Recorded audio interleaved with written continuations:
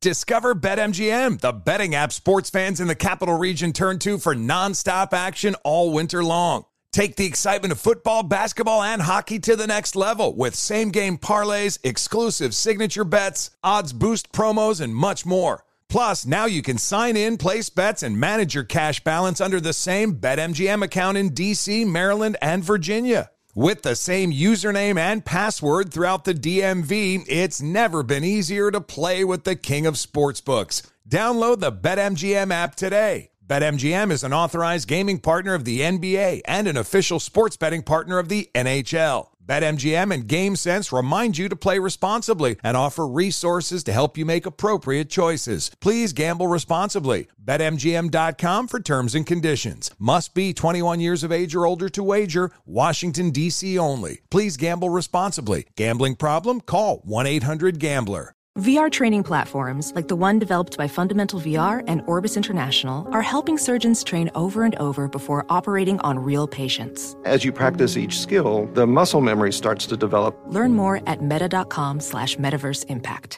Welcome to 500 Greatest Songs, a podcast based on Rolling Stone's hugely popular, influential, and sometimes controversial list. I'm Brittany Spanos. And I'm Rob Sheffield. We're here to shed light on the greatest songs ever made and discover what makes them so great. From classics like Fleetwood Mac's Dreams to the Ronettes' Be My Baby, and modern-day classics like The Killer's Mr. Brightside. Listen to Rolling Stone's 500 Greatest Songs on the iHeartRadio app, Apple Podcasts, or wherever you get your podcasts. Busy weekends are a breeze with American Express Platinum Card. 8 a.m., wait to board plane in the Centurion Lounge. Much better. 2 p.m., grab seats for the game. 6 p.m., book an exclusive reservation with Resi Global Dining Access. Right this way. Because the American Express Platinum Card offers access to the Centurion Lounge, must-see live events, and exclusive reservations at renowned restaurants. That's the powerful backing of American Express. See how to elevate your experiences at americanexpress.com/withAmex. Terms apply. There's plenty to celebrate in March and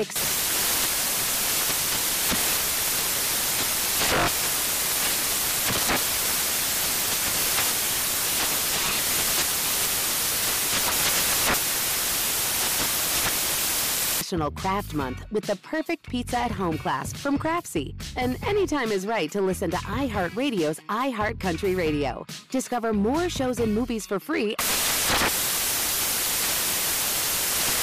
Boom! What up, America? Doug Gottlieb Show. Fox Sports Radio. Hope you're having a great day. I think I'd be remiss if I didn't welcome Dan Beyer back, right? When we last checked in with Dan Beyer, it was just him and his wife. Now they have an interloper, a month-old baby boy. Dan, how are you? I am doing well, Doug. Thank you very much. Yes, it's Three's Company. It is not Three's a Crowd, but there's a new ruler of the house. It was my wife, but now it's been taken over by my son. I'm still in last place, though. I will say that. That hasn't changed. How's he sleeping? He's doing better. He had a little rough one last night, so fitting on my first day back with you here that he decides, you know what, we're gonna be up every 90 minutes, and that's what happened last night. But he's gotten better. You know, they're good 3-hour stretches. Those are like gold. I mean, when all of a sudden you're like, wow, it's already 4 a.m. Thank you so much. But yeah, last night's a little rough one. Hopefully he sleeps pretty well with mommy today. All right, well, that's good. The days are long, but the years go quickly, right? You will look back and you will go and, sure. You'll look back and go, wait, what? Like, he's how old now? Yeah. It happens so quickly. Congratulations to you and Lisa. It's great to have you back. There's no such thing as a good excuse for not buckling up. Law enforcement, writing tickets, so why take the risk? Do the smart thing. Start buckling up every trip, day or night. Click it or ticket paid for by NHTSA. Actually, Beyer, what's that? I remember it distinctly. What's that trip like home from the hospital when you're like, they're in there, they're these tiny little infant, and you're taken home. We didn't get to take ours home like 2 days in, like most normal human beings. We had the NICU for months.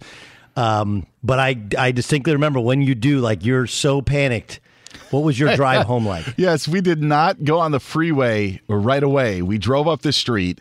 I actually thought I'd be a calm driver, and I was more yelling at everybody because we had him in the car. So I'm like, look at what this car's doing to the right of me. I can't even get over. Like, I was freaked out that much, tried to be as safe as we could, but made it home. But yeah, we took the side streets for a while. I don't know if that's the best idea in LA or not. Then we hopped on the freeway and made it. But yeah, it was a slow go of it for sure. No question about it, right? No question. There's the old, if you have 2 or 3, Ramos does this, right? The first one you go like, ooh, don't touch that, you hurt yourself. The second one you like, hey, don't touch that, you hurt yourself. The third one you say like, watch this, he's going to hurt himself. That's really I let Jonah start the car sometimes in the morning before I leave. Yeah, he's only a year and a half, but I figure, you're the third one, so let's just go start the car. Jonah's vapes. I don't know if you guys know this. Jonah's vapes. I asked John what we should get Jonah for his first birthday. He said matches. I thought that was odd, but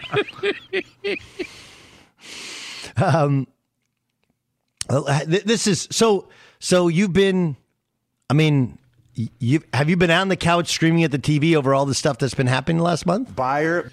Yeah, I mean, that's actually one of the biggest adjustments of you really like figure out what is important, what isn't important, what you can focus on and what you can't focus on.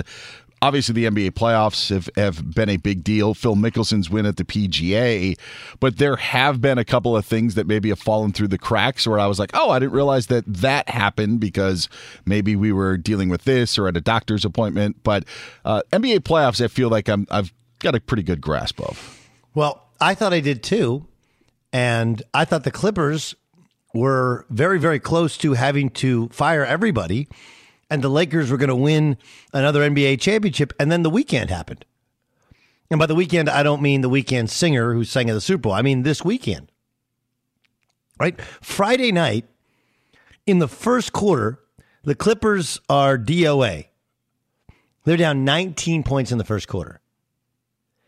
And then Rick Carlisle goes like, we're going to take Luka out because we always take Luka out after 6 minutes. And the Clippers are only down 3 at the end of the first quarter, and they've woken up and decided, hey, we're actually much better than the Mavericks. And then Luka's hurt a little bit. Now it's 2-2, and suddenly you look at Gavin. Didn't you tell me you bet this series when they were down 0-2? Yes, I did the same thing when the Raptors went down 0-2 to the Bucks a couple years ago. So it's my little Kawhi trend here. But I liked the clip. You look at the numbers, and it didn't seem like they were getting blown out by the Mavericks. The Mavericks were just hitting every shot. Literally could not miss a shot. They struggled to guard Luka. Luka getting hurt helps it, but also it's just like they figured out, hey, if we take Patrick Beverley out, we can guard them, and they can't guard us. Hey, light bulb went on. But I mean, I want you to think about this. When we clicked off on Friday of this show at 6 o'clock on the East and 3 o'clock on the West, there was it feels like the Clippers going to have to make some changes. And man, the Lakers, they don't have to face the Clippers. And, Portland's not beating them in the series. Denver's not beating them without Jamal Murray. I don't think Utah beats them. I don't think Utah has good enough players to beat them overall. And they don't have a great matchup for LeBron. So it was really hard to find a team that would take them down. Now, all of a sudden, the Lakers are possibly without Anthony Davis. They lost home court advantage. And LeBron is going to be forced to carry the team, carry that torch. And I know he did it last year at times in the playoffs. He's done it at times this season. But this is a higher level of competition, and he continues to, like anybody, get older. It's really amazing. This was Paul George after going down 2-0. There's no level of concern. I mean, we just got to play our game. We got to play through this. We got to incorporate our defense. Luka's going to get his touches. We just got to do a better job defensively of just quieting everyone else. This was LeBron James after the series was evened up at 2 apiece. These shoulders was built for a reason. If it takes for me to put some more on top of it, then so be it. Win, lose, or draw. I'm ready for the challenge. So LeBron accepting the challenge that he's going to have to lead this team. But like the juxtaposition of the two teams, the narrative of what was going to happen next, like all of those things, really kind of fascinating. The pace by which it's happened.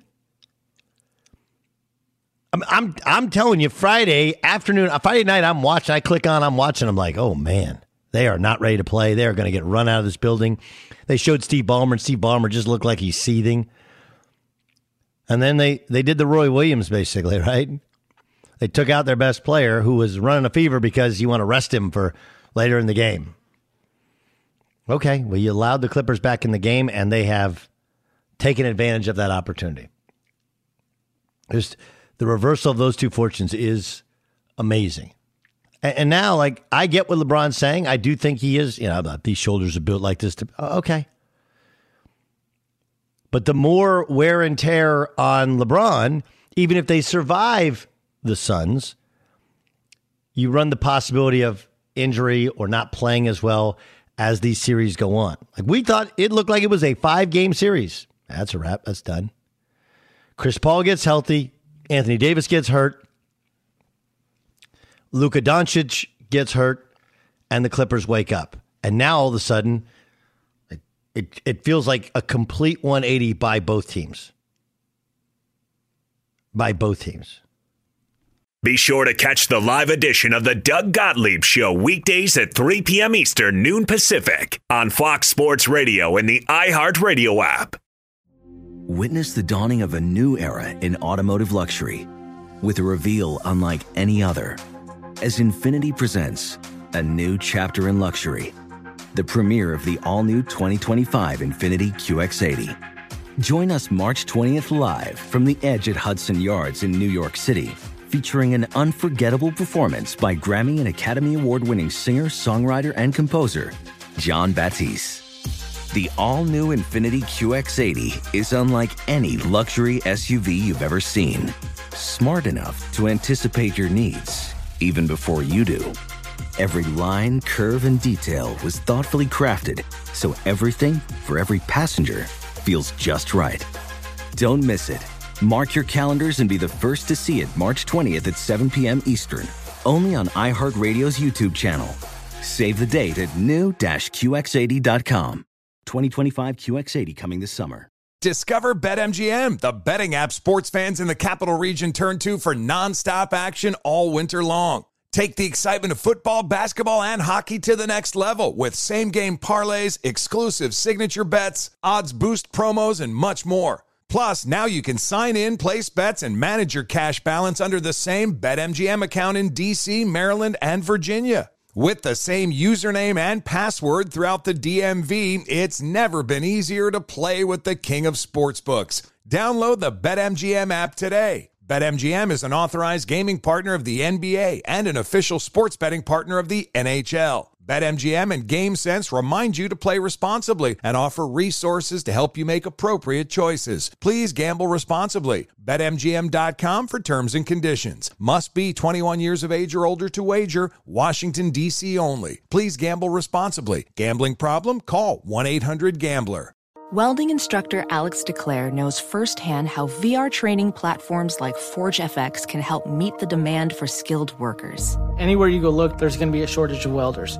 VR training can help welding students learn the skills they need to begin and advance in their career.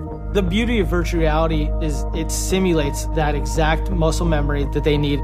Explore more stories like Alex's at meta.com/metaverseimpact.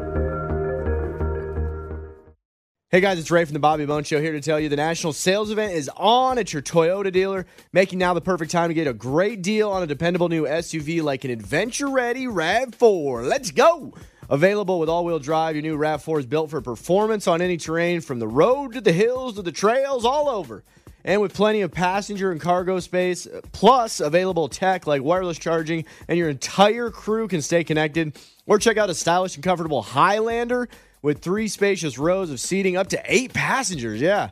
And with available features like the panoramic moonroof, you can sit back and enjoy the wide open views with your whole family. Plus, both RAV4s and Highlanders are available in hybrid models. So no matter your style, you can drive efficiently and save on gas. Visit your local Toyota dealer. Check out amazing national sales event deals on RAV4s, Highlanders, and more. Visit buyatoyota.com. That's buyatoyota.com. Toyota, let's go places.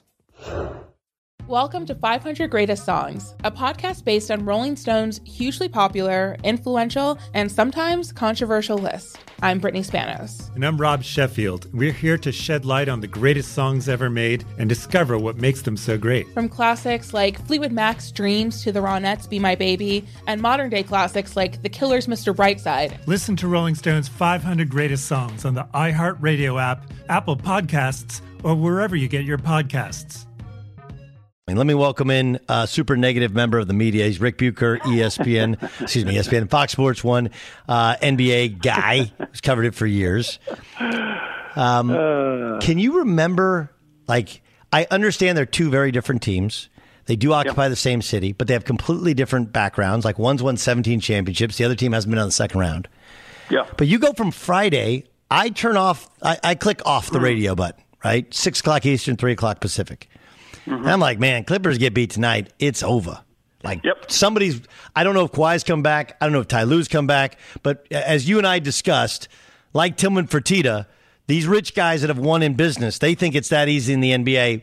Who's to say happy guy Steve Ballmer doesn't start firing guys? And whereas the Lakers, hey, game 3, LeBron's backing down Jay Crowder and Andre Drummond's on the sideline mimicking it. They're laughing. They're goofing it up. Like, dude, just put number 18 up there and let's plan the back-to-back celebration parade. To now, where the Lakers are banged up, they lost home court advantage. Best case scenario, they survive in 7. And the Clippers look like a completely different team. Can you remember two teams that have flipped like this in such a short period of time? I can't. Not two teams in the same city for it to be this dramatic. And I agree with you 1,000% in terms of where they were headed and where we thought they were headed going into the weekend and how dramatically it's changed. I mean, obviously some of that is I can point to specifics as to why. The Clippers have just been massive underachievers, and they finally took advantage of what they have and why all of us, starting last year already, thought they were a team to be reckoned with, and I thought they were even more so this year. And but you never know what you are going to get from them. And then with the Lakers, it's simply they're a lot thinner than people realize. They can't afford any injuries, and everybody's talking about Anthony Davis, but Kentavious Caldwell-Pope is as vital to them defensively as anybody else. Even though he's not shooting the ball well, he's an integral part of that. And they're also built very one-sided. People have slept on the fact that they have lived on their defense, and you lose a couple pieces, and you don't have pieces on the bench that are going to maintain your defensive intensity to the level that they have played it this season. So I can explain why they've gone in those two directions. I think the one that just really surprises me is the Clippers, though, simply because it like the light finally turned on. And I took issue with Game 4 and being described as Paul George and Kawhi Leonard carried them to that victory. No. What they did was finally play faster and share the ball and get everybody involved. They took only 40% of the shots in Game 4. They were at 50% or better of taking shots when it came to the entire team in the first 3 games of the series. And so, I assume they're going to stay on this track. But if they turned and got, self-satisfied and lazy again, it'd be the least surprising thing ever, right? Yeah, there's no counting on. I can look at the Clippers and tell you what they are, but I can't possibly tell you what they're going to be. It's fascinating. The idiots running on the court, throwing things. Yeah. Do I think it feels different? I guess, but we've seen this for years, right? Isn't it social media making it seem like it's bigger and happening more often than it used to happen? I think there's some of that. I also think that, keep in mind, we've gone through the pandemic, so everybody's been locked up. We haven't had anybody in the stands. We haven't had anybody in the arenas. And what have we seen in our country over the last year? during that time. We've had a bunch of people thinking that they can go where they've never gone before, that they have the right to do and act however they please in the cause of, I don't know, whatever it might be. And so I feel like this is just a reflection of an attitude and approach of people in our country in general, that it's, I'm a citizen of this country, so I can go wherever the hell I want, and I can kind of do whatever I want in protest or exercising my freedom or whatever it might be. But look, we've got two incidents. One guy jumps up and touches the backboard. I mean, it wasn't like he was going out there and trying to engage with anybody. It wasn't anything remotely close to malice in the palace. The bottle being thrown gets a little closer to that. But, in that case, I don't know what your position has been on this, but, to say that Kyrie Irving is absolved of any part in fans in Boston being upset with him. I mean, going into the series, he says, I hope you people aren't racist. I hope you people don't act racist. Right. Which is this passive aggressive, like, what? I mean, look, are there racists in Boston? Yes. Are there racist Boston Celtics fans? Yes. But, like, you're poking the bear. And then you go out on the court and you rub your foot in the eye of the leprechaun for everybody to see.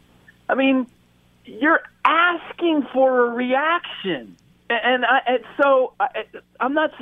in no way defending throwing a bottle or doing any of that, but you're look, when you have crazy people and then you kind of incite them to do something crazy, I have to question what your motives and intentions are as well. And by the way, if the Brooklyn Nets are just focused simply on winning a championship, how does getting, inciting or engaging the Boston fans, how does that in any way contribute to what should be your focus and your number one priority first and foremost? I'm in no way defending throwing anything, popcorn, a piece of paper, whatever it is. I am in no way suggesting that that's okay. It is not. But to suggest that this came out of the blue, I can't go that far. I simply can't. Kyrie, how we want to say big or small, had a hand in what transpired. No question. Well, and how did he suddenly become some victim of Boston when he was there? Like, I mean, I guess if you say it enough, maybe some people will believe you. But like, here's a guy who they traded for. He got hurt. Remember he had the thing in his knee, so he missed the playoffs. They didn't rush him back.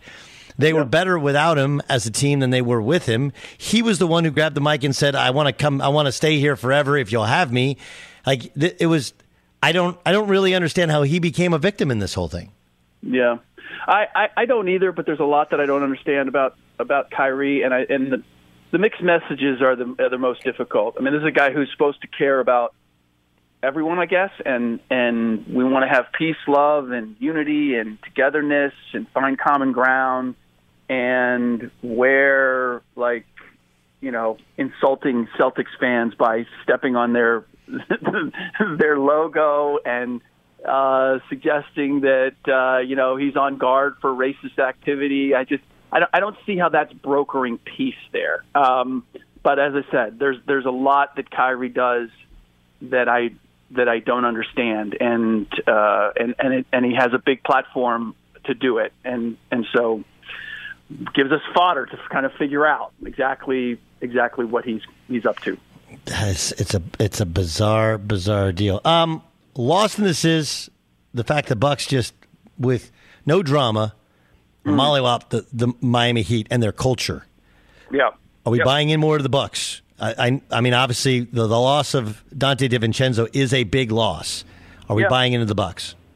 Yeah, I mean, I have cautiously. I feel like they or the Philadelphia 76ers are my favorites to come out of the East, and I do believe that the addition of Drew Holiday and P.J. Tucker, and maybe most important, the evolution of Giannis Antetokounmpo, makes them a different team now. And so I think they have as good a chance as anybody to come out of the East. I did not believe that the previous 2 years. I didn't believe that Giannis was true MVP material as I do now. So I am buying into them, and I think that the Miami Heat were a great foil for them in the first round because they were going to play you tough. They were going to try to play you physical, and the Milwaukee Bucks answered that and then some. So of all the first round matchups, what the Philadelphia 76ers are doing to the Wizards, what the Brooklyn Nets are doing to the Boston Celtics, neither one of those series surprises me whatsoever. The Bucks sweeping the Heat, to me, if anybody's made a statement, it's the Milwaukee Bucks. Okay. If not the Lakers and the Clippers, is there anyone else in the West? Oh, goodness. I don't know. I mean, take your pick. Denver's flawed. Portland's flawed. Phoenix is certainly. You know what? I'd probably have to fall back to the Utah Jazz. This is what has been interesting for me watching that series between Utah and Memphis, is that I'm not sure whether to question the Utah Jazz and that they haven't been able to put away the Memphis Grizzlies, or to give the Grizzlies credit that they simply won't go away in any game. I am going to be a font of positivity, and I'm going to say that let's take our hats off to the Memphis Grizzlies for pushing the Utah Jazz to have to win every single game. But I would say that, with if there's no Lakers, there's no Clippers, then this is the year we could have imagine Utah Jazz, Milwaukee Bucks, NBA Finals. Adam Silver now. That would not be good for Adam Silver. I do want to circle back to this. I understand, and you've covered the daily beat for teams. You've covered the entire league. I understand the substitutions, like the Trae Young thing in Game 2 for the Hawks. Like, it happens. You take a guy out for the start of the fourth quarter at times to get him a quick breath, and you leave him out too long. Yep. The Clippers thing all changed when Carlisle, as he does, like this is what they do. Yep. He took Luke out with 4 and change to go. They're up, I think, 17 at the time. Literally up 28-11 to start the game. They're up 17 points, and he is cooking. Yep. And he did what we as players always said, put him on ice, right? Like he cooled off his best player. At the end of that quarter, they're only up 3. The series changed on one substitution. I'm not saying Rick Carlisle is not a good coach. He's been a fantastic. He's won an NBA championship. He's a great offensive coach. But man, that is a substitution that could have dramatic ramifications on the entire league. Yeah, certainly that was an impactful decision on that game.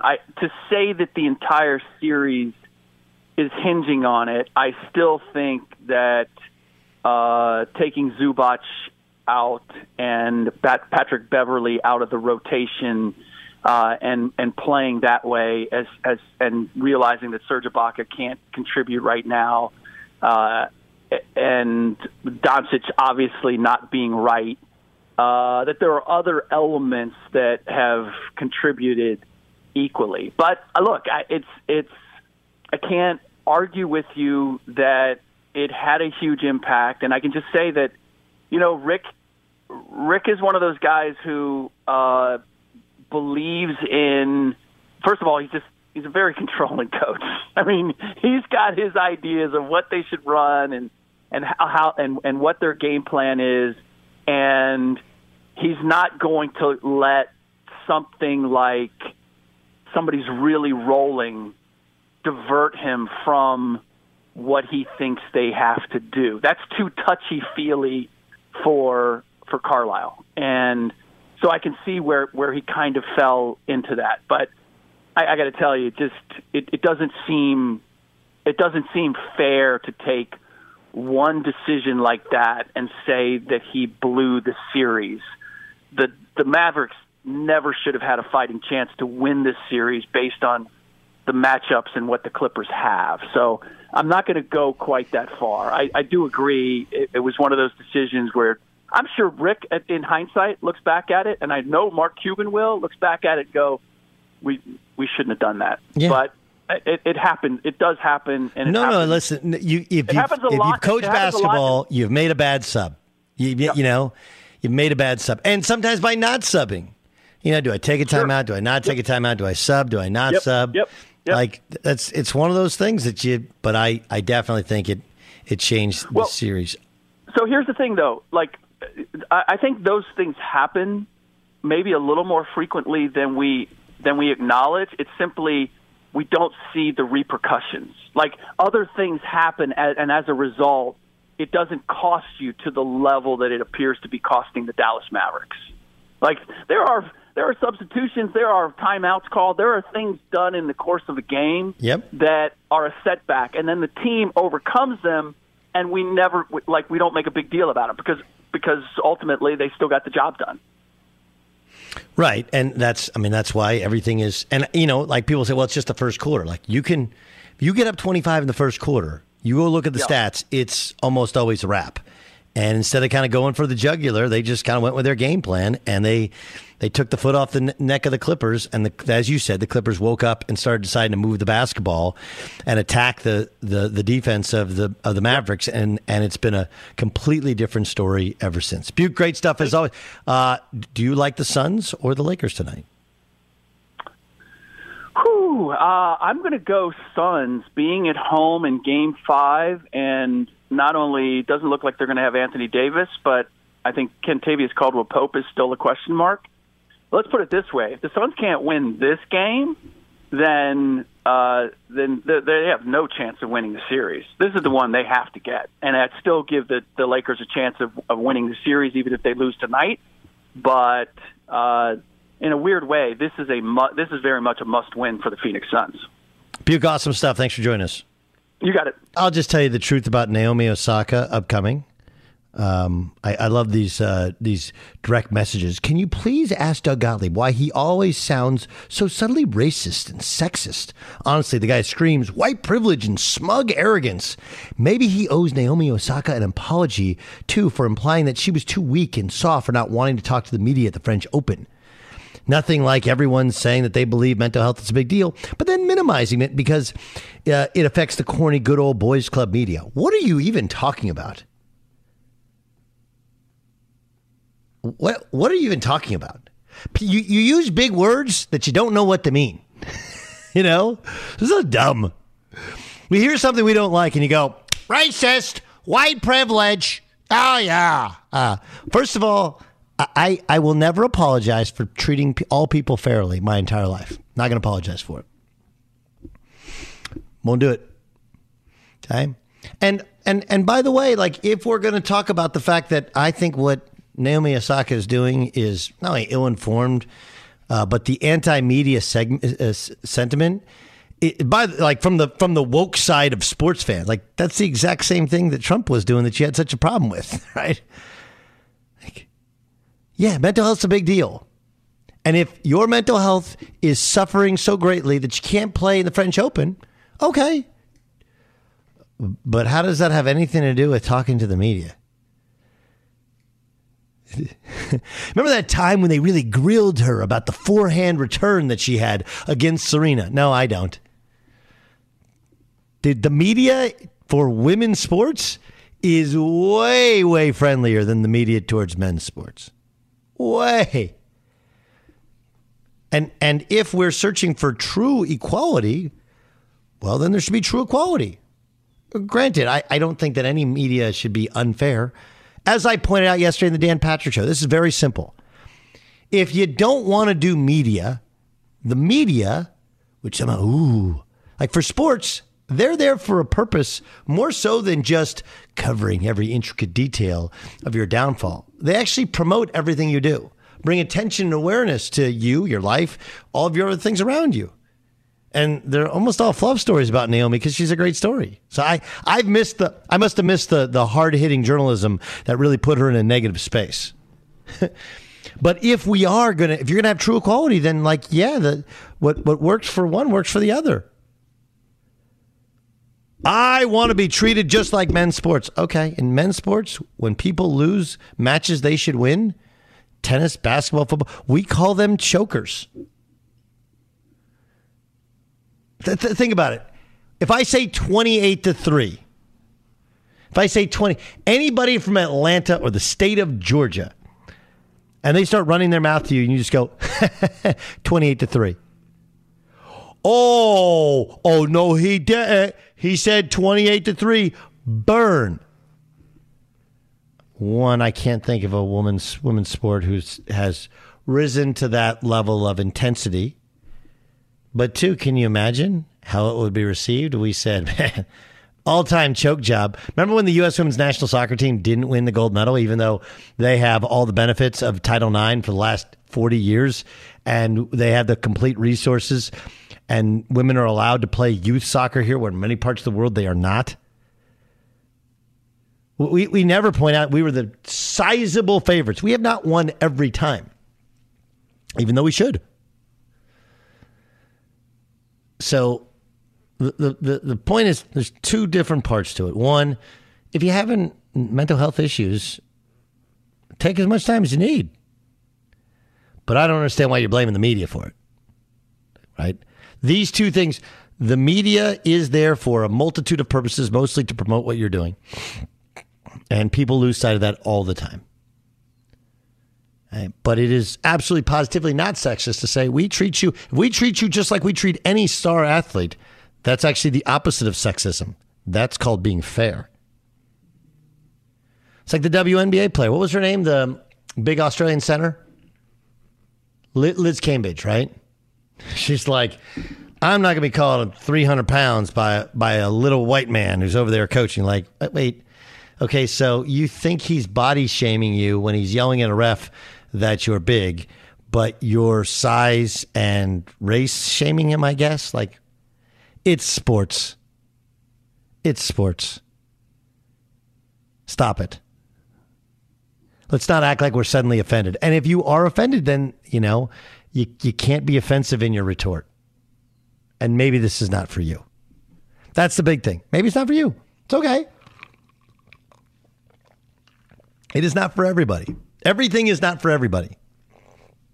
It's been pointed out to me, 40% of the people in the country don't watch the Super Bowl.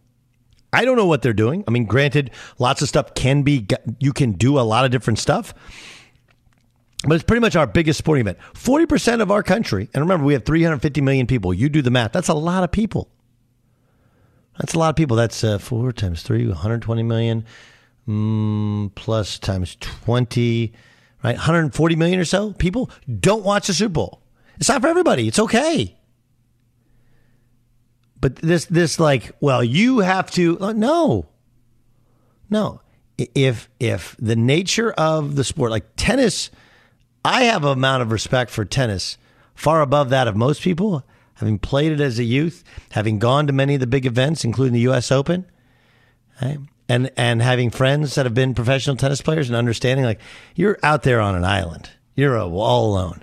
That's why they mutter at the racket and they say things to the chair umpire, because there's nobody else to blame. It's not like in basketball you go like, yo, man, he gave me a bad pass. Or you were out of position, or the coach screwed me. Like, nah, it's all you. It's a mentally taxing sport. It's a hard way to live. Hard way to live. The rewards are, when you win, it's all about you. Everything you've done, every person you are, everything you are, it gets rewarded, and you are the greatest ever. And the financial gains are ridiculous, right? Because you don't have to run it by anybody. Like, you want to wear a watch, a Rolex, and they want to give you a bunch of money and give you a Rolex to wear, you do it. It's really that easy. It's an amazing business. Oh, hey, here's a catch. After you play a match, you got to go and do a press conference. You can't do that? Okay, well, then he can't play. There you go. I got this. You need to step down and quit radio. Bashing Naomi for no reason. You're weak and pathetic. What does the Fox say segments? You aren't cut. Out for the radio business. That's from Yeti28 in Beaverton, Oregon. Yeti, I've been doing this for 18 years. I think I got what it takes. I don't know. Yeah, my harsh critique of Naomi, who is a burgeoning superstar. Right? Okay. Got it. Got it. Doug Gottlieb Show here on Fox Sports Radio. Is your dad's razor older than you are? Get him something new for Father's Day. A DSC 6-blade razor is perfect for an extra close, precise shave. Get one now to store near you as part of a gift set at dollarshaveclub.com/breakfast club. That's dollarshaveclub.com/breakfast club. By the way, Naomi Osaka, we're just awful in the media how we've treated her and that the image that we've projected. Oh, she made more money in the past 12 months than any female athlete in history. $55.2 million. Yeah, we're the worst. We just sell bad stories. Like, I don't know enough about her. I mean, I know some. I know she's been awesome. And I know the press conferences she's had, the things she said have been great and heartfelt. I know she's a political kind of social activist. Like, that's all. That's really all I know. I don't know. We don't talk about tennis because most avid sports fans, we'll watch it if it's on. We'll watch it if it's on. Fox Sports Radio has the best sports talk lineup in the nation. Catch all of our shows at foxsportsradio.com. And within the iHeartRadio app, search FSR to listen live. Be sure to catch the live edition of the Doug Gottlieb Show weekdays at 3 p.m. Eastern, noon Pacific. Hey, it's me, Rob Parker. Check out my weekly MLB podcast, Inside the Parker, for 22 minutes of piping hot baseball talk featuring the biggest names and newsmakers in the sport. Whether you believe in analytics or the eye test, we've got all the bases covered. New episodes drop every Thursday, so do yourself a favor and listen to Inside the Parker with Rob Parker on the iHeartRadio app or wherever you get your podcast. Witness the dawning of a new era in automotive luxury with a reveal unlike any other as Infiniti presents a new chapter in luxury, the premiere of the all-new 2025 Infiniti QX80. Join us March 20th live from the Edge at Hudson Yards in New York City, featuring an unforgettable performance by Grammy and Academy Award-winning singer, songwriter, and composer, Jon Batiste. The all-new Infiniti QX80 is unlike any luxury SUV you've ever seen. Smart enough to anticipate your needs, even before you do. Every line, curve, and detail was thoughtfully crafted, so everything for every passenger feels just right. Don't miss it. Mark your calendars and be the first to see it March 20th at 7 p.m. Eastern, only on iHeartRadio's YouTube channel. Save the date at new-QX80.com. 2025 QX80 coming this summer. Discover BetMGM, the betting app sports fans in the capital region turn to for nonstop action all winter long. Take the excitement of football, basketball, and hockey to the next level with same-game parlays, exclusive signature bets, odds boost promos, and much more. Plus, now you can sign in, place bets, and manage your cash balance under the same BetMGM account in D.C., Maryland, and Virginia. With the same username and password throughout the DMV, it's never been easier to play with the king of sportsbooks. Download the BetMGM app today. BetMGM is an authorized gaming partner of the NBA and an official sports betting partner of the NHL. BetMGM and GameSense remind you to play responsibly and offer resources to help you make appropriate choices. Please gamble responsibly. BetMGM.com for terms and conditions. Must be 21 years of age or older to wager. Washington, D.C. only. Please gamble responsibly. Gambling problem? Call 1-800-GAMBLER. Welding instructor Alex DeClaire knows firsthand how VR training platforms like ForgeFX can help meet the demand for skilled workers. Anywhere you go look, there's going to be a shortage of welders. VR training can help welding students learn the skills they need to begin and advance in their career. The beauty of virtual reality is it simulates that exact muscle memory that they need. Explore more stories like Alex's at meta.com/metaverseimpact. Hey guys, it's Steve Covino from Covino and Rich, here to tell you the national sales event is on at your Toyota dealer, making now the perfect time to get a great deal on a dependable new Toyota truck, like a rugged half-ton Tundra. Workhorse by nature, powerhouse by design, the Tundra combines raw capability with premium comfort and advanced tech to fuel your wildest adventures. And with the available iForce Max hybrid powertrain, you can take electrifying horsepower farther than ever before. Or check out the fully redesigned Tacoma, delivering trail-dominating power and captivating style. The new Tacoma was born to make your off-roading dreams come true. And with the new available tech, this legendary truck is getting even better. When you buy a Toyota truck, you buy Toyota dependability, meaning your truck will hold its value long into the future. So visit your local Toyota dealer. Check out the amazing national sales event deals when you visit buyatoyota.com. Toyota, let's go places. Welcome to 500 Greatest Songs, a podcast based on Rolling Stone's hugely popular, influential, and sometimes controversial list. I'm Brittany Spanos. And I'm Rob Sheffield. We're here to shed light on the greatest songs ever made and discover what makes them so great. From classics like Fleetwood Mac's Dreams to the Ronettes' Be My Baby, and modern-day classics like The Killer's Mr. Brightside. Listen to Rolling Stone's 500 Greatest Songs on the iHeartRadio app, Apple Podcasts, or wherever you get your podcasts. Do you think Aaron Rodgers will be traded? I argued for it yesterday when I sat in for you, Doug. I don't think that Brian Gutekunst should risk Rodgers just not showing up and getting nothing in return and moving on. Don't let Aaron Rodgers run your organization. You run your organization. But you're letting him run his organization if he forces you to trade him. Sure, but at least you get something in return for it. If he just walks, For what? You become the guy that traded Aaron Rodgers after the MVP season. No sure. thanks. But at least you're getting draft picks or first round picks for it. Otherwise, yes, but you have a hand in the relationship. If every practice he misses, it's $90,000, and it's not like it used to be where they can negotiate. Well, we're not really going to find you, right? If he retires, it's $22 million you got to pay back, and it's not happening. Nobody wants to retire that. Who knows? He's a different cat. He is a different cat. Let's ask Matt Money Smith. He joins us. Of course, you can see him on the NFL Network. You can hear him call Chargers games. And then, of course, you can also hear him on Petros and Money. I want to get to Lakers and Clippers and the crazy 3 days that we've experienced in Los Angeles watching NBA playoff basketball. Do you think Aaron Rodgers gets traded? I don't. I think if you're going to trade for picks, why would you trade him before the season when the team you're trading him to is only going to be improved by his presence? You're better off waiting until the end of the year, right? You would have rather had the number 9 pick from the Broncos as the centerpiece to potentially draft the Justin Fields or Mac Jones, and I think that'll be the case next year. If it's the same sort of players, if it's the Broncos, if it's the Raiders, maybe it's the Titans. You want them to be coming off a bad season, right? So they're picking in the top 10 or they're picking in the top 15.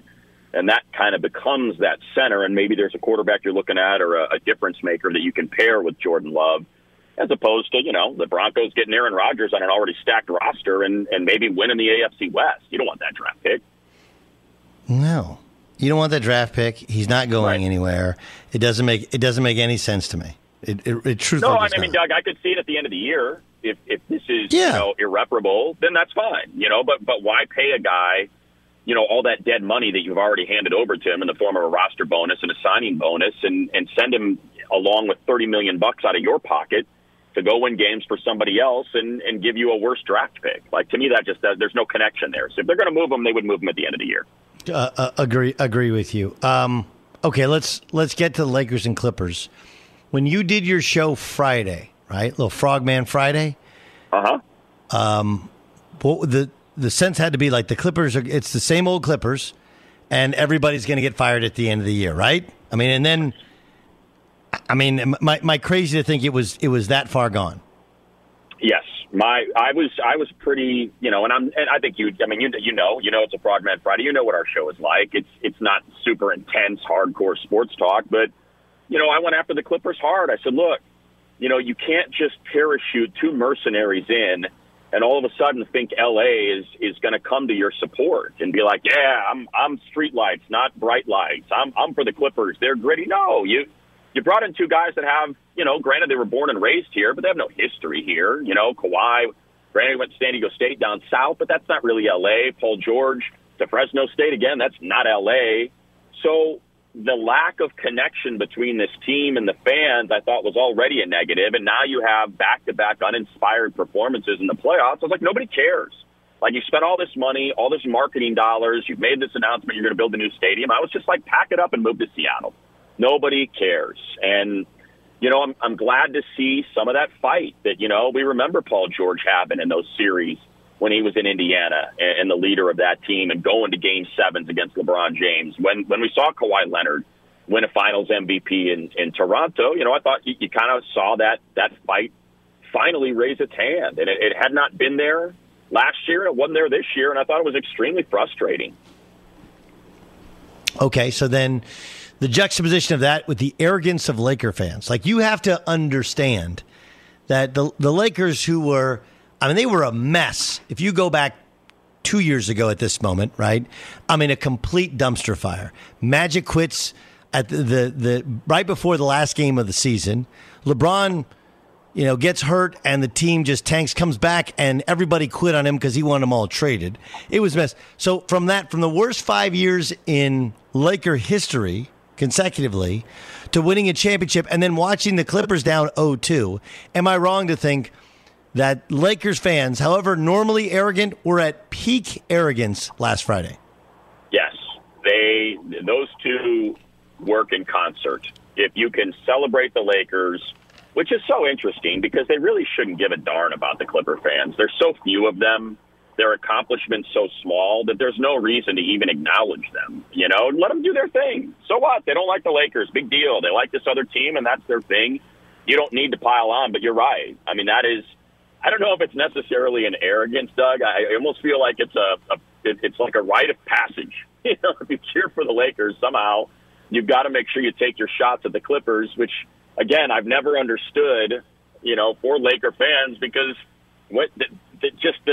the accomplishments of each are so different that it doesn't even bear you giving a darn. But they do, and they really do enjoy rolling around in the slop that is, you know, Clippers' failure, almost as much as they like celebrating their own achievements. And it really is just a strange deal for me to try to process and reconcile. Okay, so how big a trouble do you think the Lakers are in? A lot. You know, I mean, look, you can speak to this a heck of a lot better than I can, because I think it's just more analysis and trying to sort out, okay, can a team that couldn't shoot in the regular season start shooting in the playoffs? You know, like we've seen what Monty Williams did in that Game 4. All right, I'm going to pack the paint. You guys can take open threes. Let me see you make them. Kuzma's terrible. You know, Kentavious Caldwell-Pope's not out there, and he had a nice shooting run in the playoffs last year. You know, Caruso was missing wide open. This is a team that missed wide open threes all season long. And now it appears as though the Suns are going to be content to let them have them. And it's, you know, the old cliche, right? It's a make-miss league. If the Lakers can start making their open threes and probably get out of it, if they don't, I think they're going to suffer the same sort of fate that they suffered in a lot of regular season games. And that's that, you know, they just got guys that don't shoot well.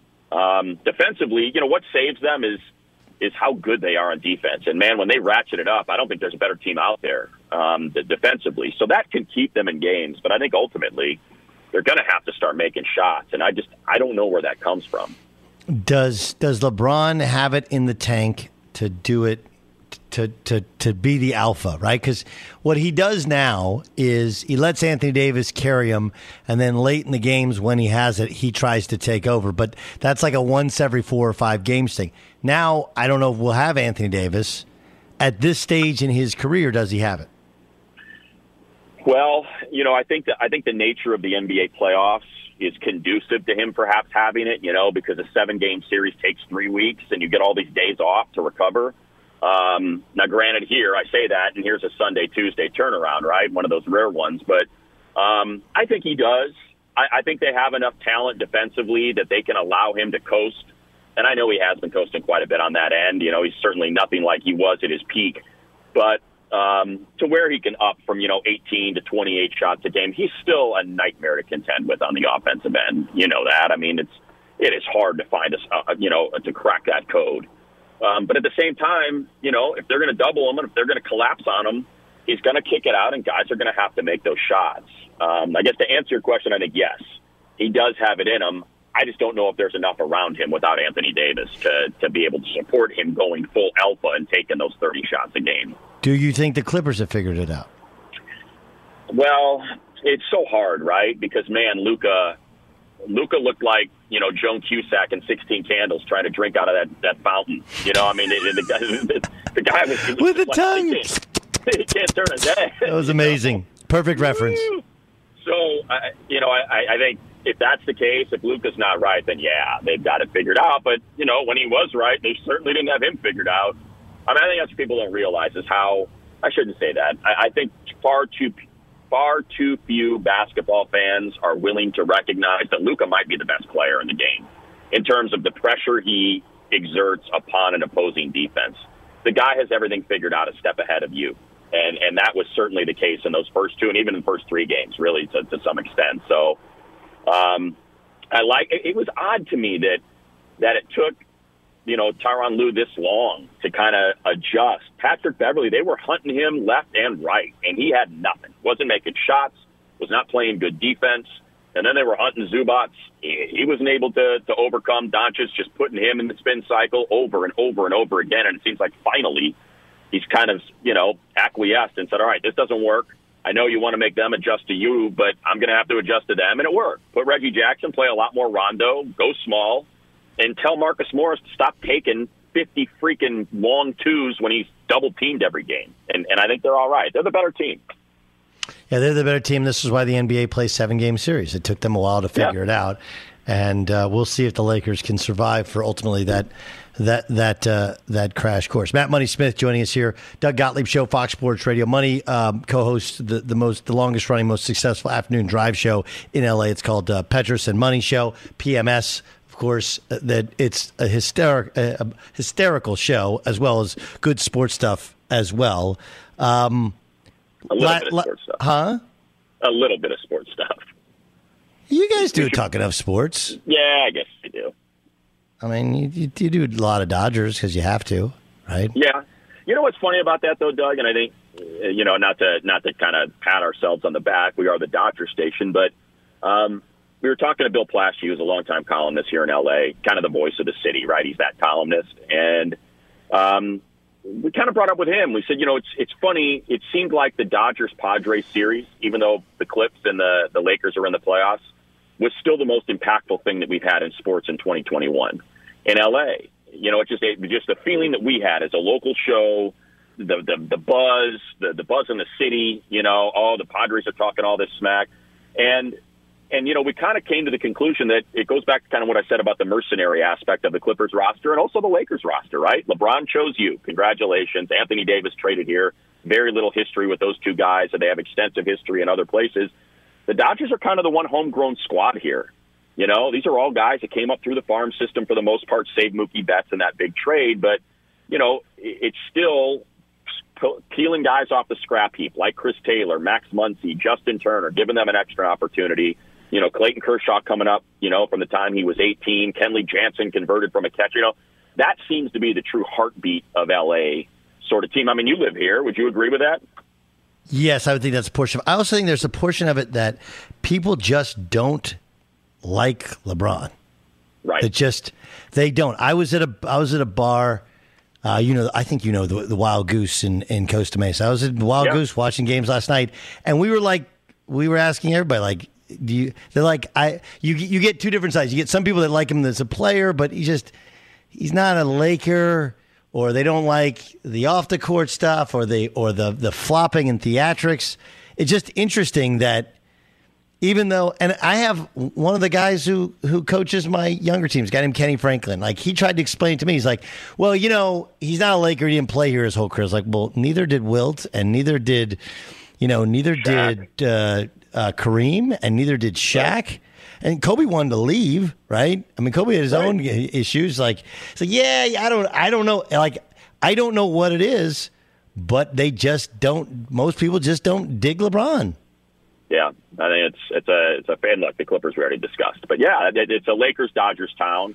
They tend to alternate, 1 and 1A, and even though and look, they're both world champions right now as it sits, but it's certainly just feels like it is much more of a Dodger town in 2021 than it is a Laker town, which is kind of rare because normally you would just get, 6 of one, half dozen of the other saying, oh, yeah, it's a Laker town, it's a Dodger town, and it would volley back and forth.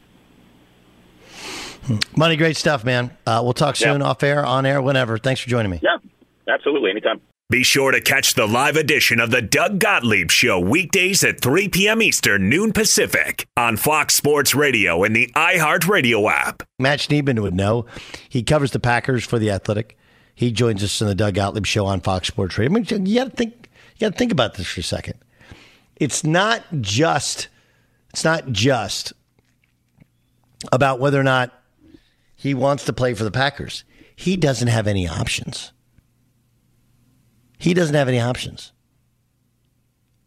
People have said, well, why not the Broncos? Because the Broncos in the AFC, they don't play against him. To people, it makes sense. Now, this could happen. It ain't happening this year. The Packers may not have the best hand, but they have a winning hand. Right? Like when you're playing blackjack, you don't have to get 21 to win. You just have to have one more than the dealer, or the dealer has to bust. You don't have to have a royal flush to win in poker. You just have to have slightly better cards than everybody else who's made it all the way through the hand. And I think, I think that there's no reason to think that the Packers at this point in time would trade him. Matt Schneidman joins us. Matt writes for The Athletic, covers the Green Bay Packers. And, of course, he's the one that has the latest story about their stance and Brian Gutekunst. Matt, let's start with the other wide receivers not showing up at OTAs. What's the likelihood that was related to Aaron Rodgers? That's a good question, Doug. First of all, thanks for having me on. I appreciate it. It's suspicious. Now, I don't want to, go out there and say, oh, they colluded to do this because we don't know that, Devin Funchess, one of their receivers who wasn't there, who hasn't played in any of the last two seasons, opted out of last season because of COVID. He came out on Twitter and said, who is anyone to judge me for why I missed practice? I'm allowed to do whatever I want pretty much. But it's interesting, I'll use that word, that his top 5 receivers are not there. Devontae Adams had, I believe, hundreds of thousands of dollars tied up in a workout bonus. He obviously doesn't need that money, but Alan Lazard, Marquez Valdez-Scantling, and then 2 guys in Funchess and Equanimeous St. Brown, the supposed number 4 and 5 wide receivers, who just common sense, you'd think they'd want to come to try and earn their spot on the team. They were not there. When we asked Matt LaFleur about it, he said he had no reason to believe it was a joint effort to not show up. He said he talked to each of the receivers and had no reason to believe that, but he might just be lying. Who knows? It was interesting, though, to say the least. It is. Equanimeous St. Brown, I played pickup basketball with him in Orange County. He's in very good shape. Crazy athlete. I mean, it's insane. Okay, so look, having read your work, they're not going to trade him now. They're basically calling his bluff, right? I'm not sure if the Packers believe Aaron Rodgers is bluffing. I personally don't, but they certainly have no plans to trade him. And when I checked in a couple days ago before this important June 1st deadline that we've come to today, the response I got was nothing has changed, will not trade. So it's not like, I know I'm getting into semantics here, but it's not have no plans to trade, won't trade right now. It's will not trade. And yes, obviously, you and I both know that if the Raiders or the Broncos come calling in a week with 3 first-round picks, 2 second-round picks, and a player, things could change. But right now, I really do not see a way in which the Packers trade him. And really, it comes down to Brian Gutekunst holding firm in his stance. And if you're a GM, I don't care what the scenario is, you cannot have that bullet point on your resume that says traded the reigning MVP when he had 3 years left on his contract. You just can't. So what can the Packers do to remedy this in some way? That's what everyone wants to know. And Aaron Rodgers isn't really providing that. He's in Hawaii with Miles Teller and both of their significant others. You know, if I had to take my best guess, I know that Devontae Adams, David Bakhtiari, and Mercedes Lewis are probably Rodgers' 3 best friends on the team. If there's any way to convince him to come back, it could be a couple weeks and months of those guys prodding at him and saying, hey, do this for us, do this for the teammates you love. You heard Rodgers with Kenny Mayne the other day say, I love my coaching staff, I love the teammates, I love the fans. He didn't say he loves the front office. We know his beef lies primarily with Brian Gutekunst. So if those 3 closest friends and maybe throw in Mason Crosby there, the Packers' longtime kicker, if they can say, hey, man, you don't want to taint your legacy, and I'm not saying it really would be a lot if he left, because there's obviously a lot more to this story that we don't know about why he feels this way, but I think there's a significant, and I say significant, 65% chance maybe, and that's just my opinion, that those guys, his closest friends and teammates for the last couple of years, decades really, can convince him to come back and play for the people he loves and put his feelings for the GM aside. It's fascinating that, like, you don't know, what is it? Did he feel like Gutekunst, some of these moves that he made were personal? Is that what it is? It wasn't just that they wanted to cut guys that he liked or get away with the guys, but that he did it specifically because of Aaron Rodgers' relationship with him? You know, I don't know. All I know is that this is way more than the Jordan Love pick. If this was more than just Brian Gutekunst not giving Aaron Rodgers a heads up on the Jordan Love pick, then I don't think we'd be in this situation. I think this goes back to cutting Jordy Nelson. It goes, as silly as this sounds, cutting Jake Kumro, who would have been the 4th wide receiver on the team last year. I don't know if he thinks it's personal. I just think, and this is an assumption based on things I've heard and being around Aaron and knowing him just for the brief time I've been covering the team, is that he feels he should have, you know, more of a say. And that's just not the way the Packers do business. Now, if there's one person in the NFL who has done enough to warrant that say in personnel, it's probably Aaron Rodgers. But like I said, that's just not the way the Packers have operated.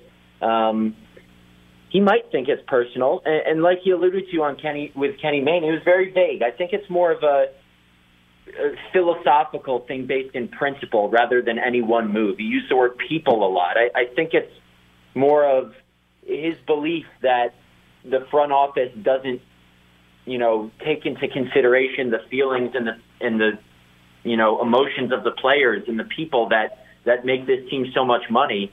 That's just my guess, but it's got to be something big, right? Because if you're willing to not play for the only team that you've ever played for just because of the GM, it's got to be something strong that we don't know. I've reached out to Aaron a couple times since this happened. He's responded to me several times, but every time I ask for him to go on the record to kind of explain some context for the answers that we're both looking for right now, has not responded, but I will keep trying. Yeah, no, I mean, it's really interesting. I couldn't tell if he was trying to win the fans talking about the people, whatever. I mean, you know, I just, okay, when does he show up? You know, I've thought a lot about that. There isn't much to do here living in Green Bay, especially during the summer, and that's been one thing on my mind.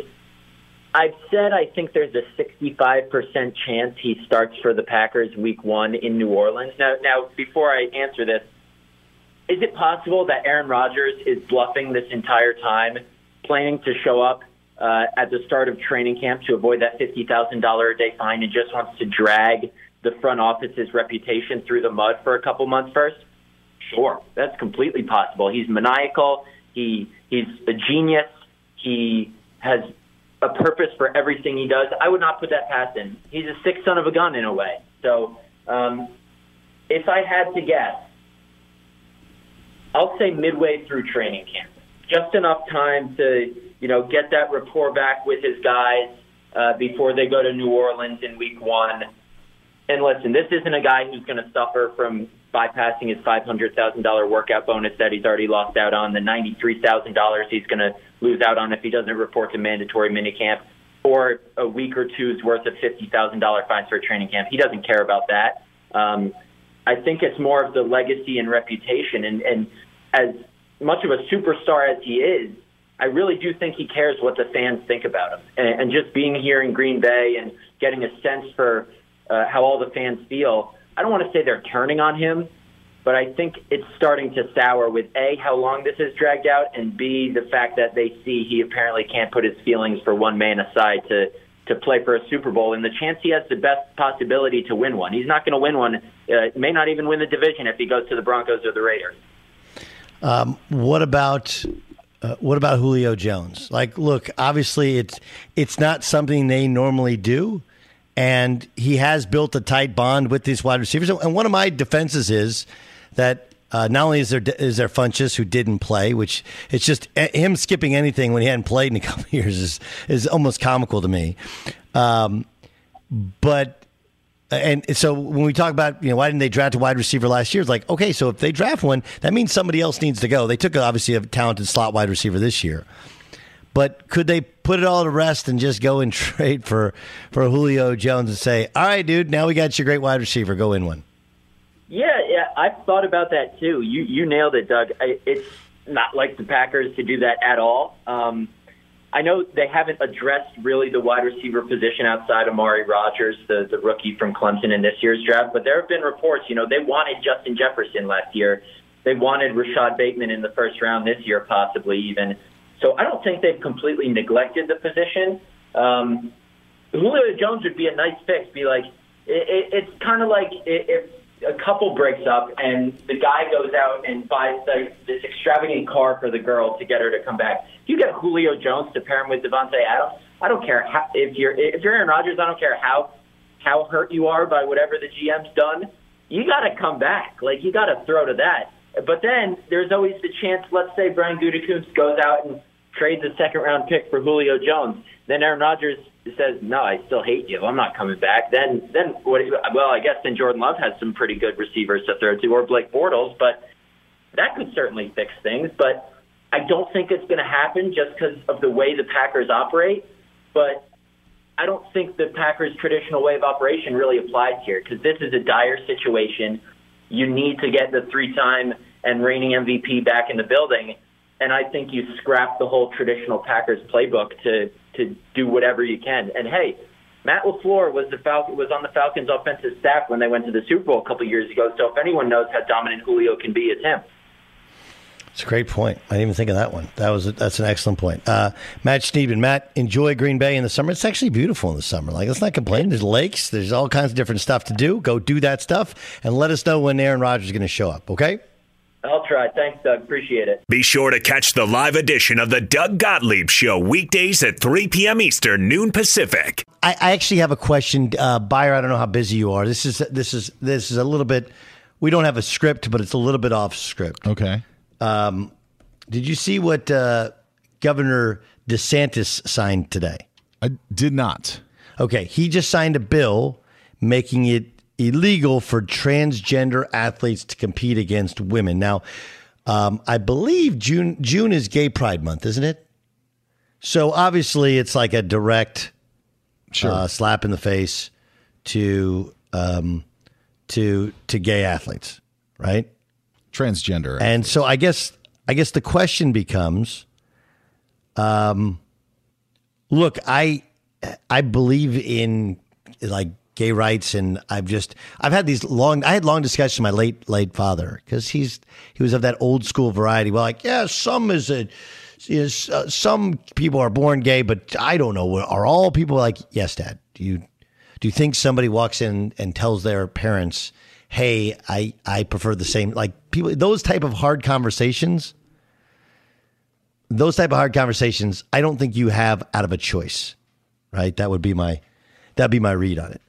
But I also think that it's fair to say it's reasonable to think that if you're in the infinitesimal percentage that you're a boy or a young man who wants to have a sex change, if we say look, you can have a sex change, but you can't compete against girls in high school sports, is that an unreasonable stance? Again, I'm saying this I think the political aggrandizing and the grandstanding and the champion of some huge bill to stand up for people, relax. You're doing this for a political win instead of what's actually the right decision. But is it even somebody who you're left leaning, I think that's a reasonable stance to say that a boy that has a sex change can't play in high school sport. Again, we're talking about such small numbers, and I know we're supposed to protect everybody, but isn't that a reasonable stance? Say the stance again. You're going with DeSantis and saying the decision to not allow transgender athletes to compete in women's events, right? Is that correct? Yes. I do think that there is a big advantage towards that. I do think that to that athlete, there is a big physical advantage if you make that transition. There's no question. The other athletes at a disadvantage. So is it an unreasonable? Is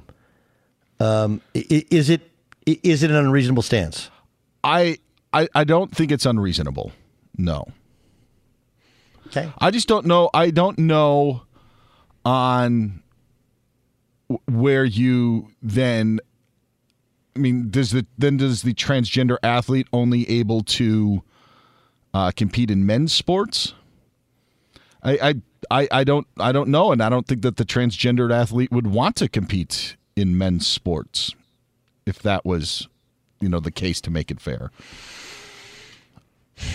It's a really tough thing. It's an interesting. So what you're doing is presenting the if this is true, then the counter to this must be true, and you're right, because you're supposed to play in the sport in the sport of the sex that you were born in. Like that's what the bill says, right? Mm-hmm.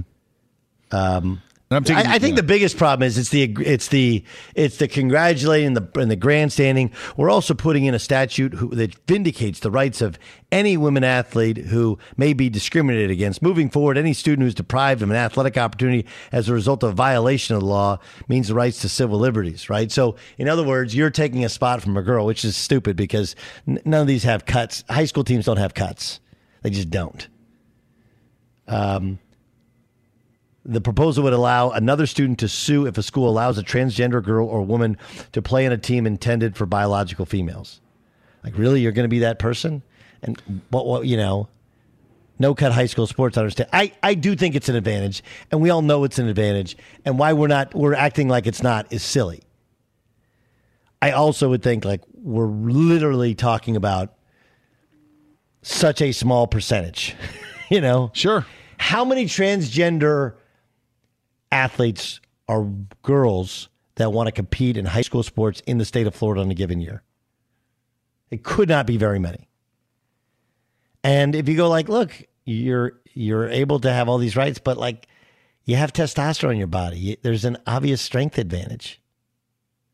I don't know. It's a hard one. Gavin, where are you on it?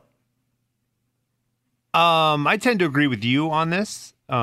If you want to compete in sports, you should compete in the sex that you were assigned at birth. Doesn't mean you identify. Then if you're a boy, you have a sex change. This is what Dan's saying. If you're a boy, you have a sex change to a girl.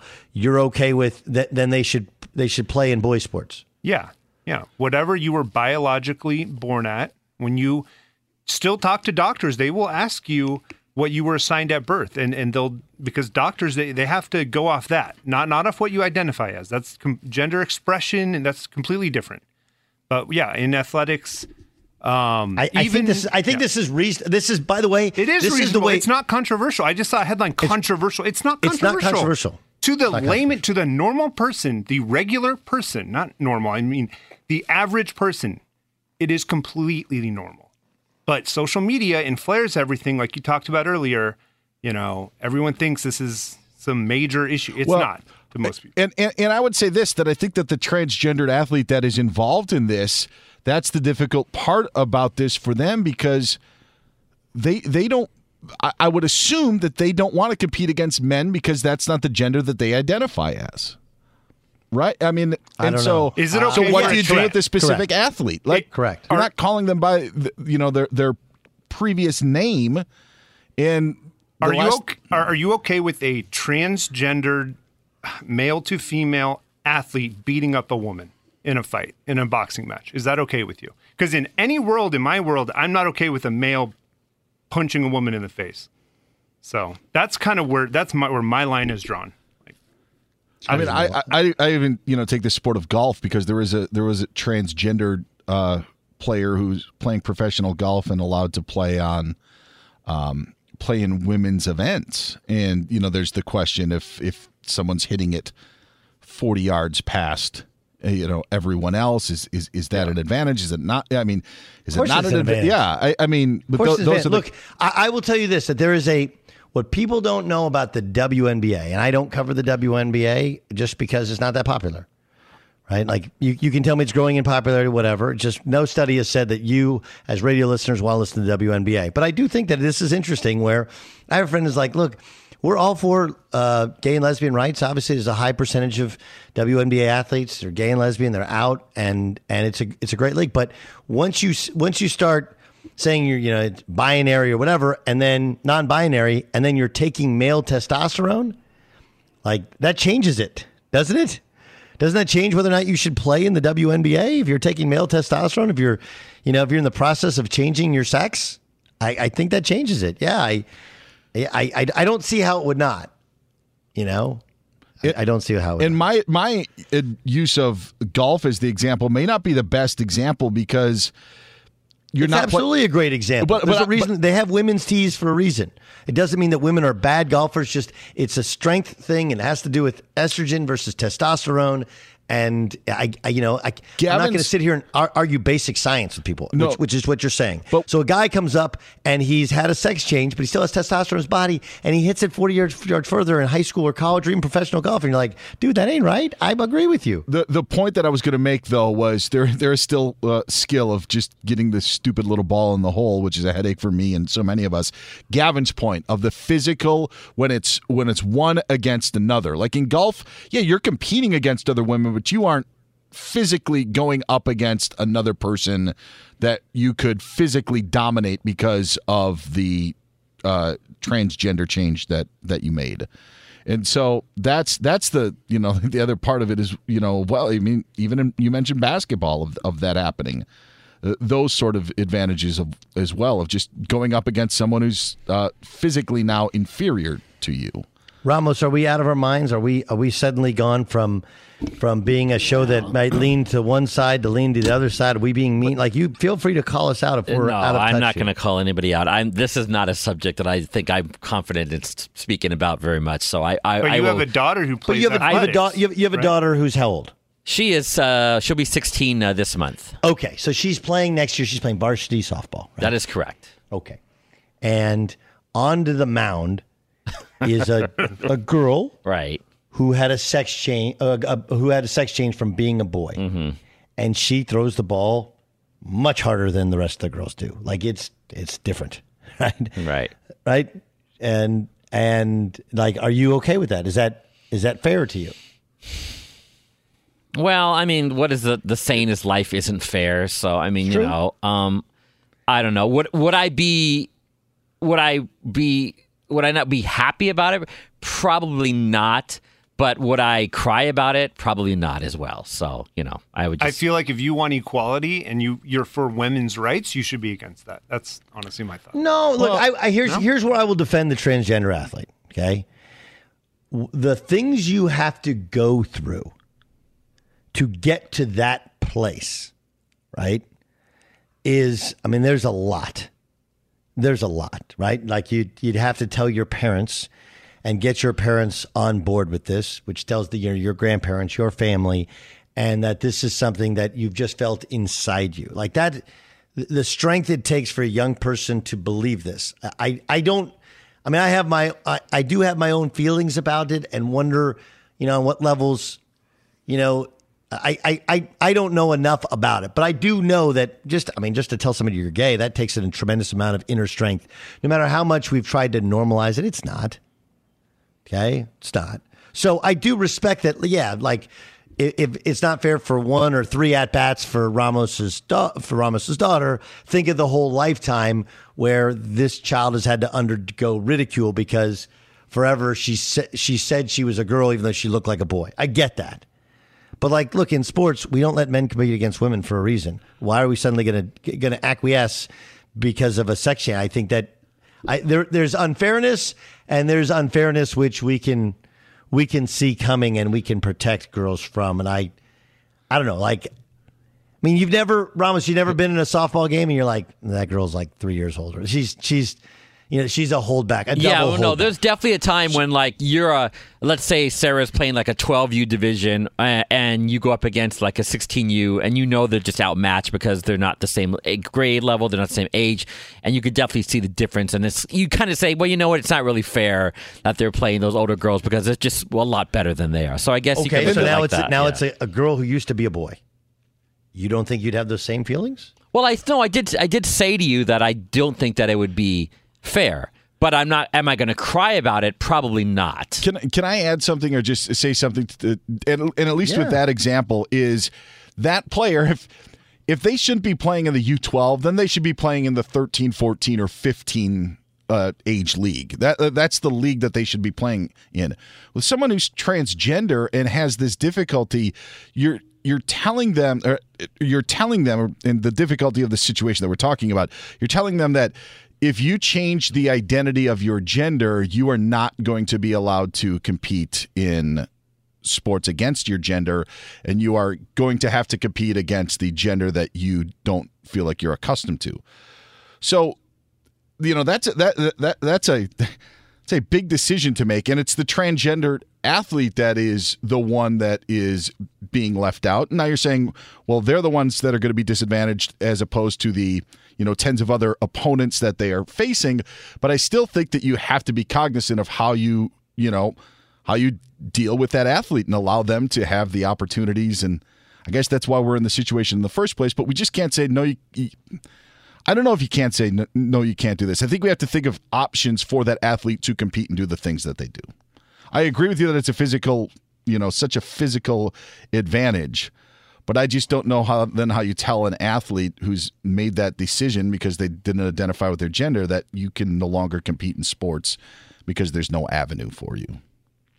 It's a hard one. It's a hard one, but I would say that's the sacrifice that you make is this is the one thing you sacrifice. You can't play high school sports. I mean, because look, if you're okay with that, then you could say like, are you okay with them taking steroids? That's the thing is that are we okay with high school athletes taking testosterone? Female high school athletes taking testosterone. If you are, then no big deal. Males have approximately 40% greater muscle mass than females. Even with testosterone, and the suppression, they still have that advantage. So at some point, it's a PED. So if you're competing in the other gender. By the way, I would like to congratulate us all on having a meaningful and thoughtful discussion on something that's a hard topic. It just is. Because like all of us, we wouldn't all be on the show unless we weren't like pretty good, reasonable people. But these are things that I think, look, the reason DeSantis signed this is it's a political win for him, right? The guy wants to be president. This is a political win for him and the right. Yeah, but it's really not a point that anybody really should argue, as you point out, even if you agree with 99% of gay rights. Like this is when you're like, I kind of see both sides to it. Fox Sports Radio has the best sports talk lineup in the nation. Catch all of our shows at foxsportsradio.com. And within the iHeartRadio app, search FSR to listen live. Allstate wants to remind fans that mayhem is everywhere, like when the tailgate party shows up at your house after the big win. Everything's great until the hot plate gets too hot for the tablecloth. Now your kitchen's up in smoke. And if you don't have the right home insurance coverage, the cost to fix this could sideline your savings. So switch to Allstate, save money, and get protected from mayhem like this. Not available in every state based on coverage selected, subject to terms, conditions, and availability. Savings vary. Infiniti presents a new chapter in luxury, the premiere of the all-new 2025 Infiniti QX80, live March 20th from the Edge at Hudson Yards in New York City, featuring a performance by John Batiste. The all-new 2025 Infiniti QX80 is an SUV designed to help every passenger feel just right. Be the first to see it March 20th at 7 p.m. Eastern, only on iHeartRadio's YouTube channel. Save the date at new-QX80.com. Don't miss it. 2025 QX80 coming this summer. Welcome to 500 Greatest Songs, a podcast based on Rolling Stone's hugely popular, influential, and sometimes controversial list. I'm Brittany Spanos. And I'm Rob Sheffield. We're here to shed light on the greatest songs ever made and discover what makes them so great. From classics like Fleetwood Mac's Dreams to the Ronettes' Be My Baby, and modern-day classics like The Killer's Mr. Brightside. Listen to Rolling Stone's 500 Greatest Songs on the iHeartRadio app, Apple Podcasts, or wherever you get your podcasts. There's plenty to celebrate in March and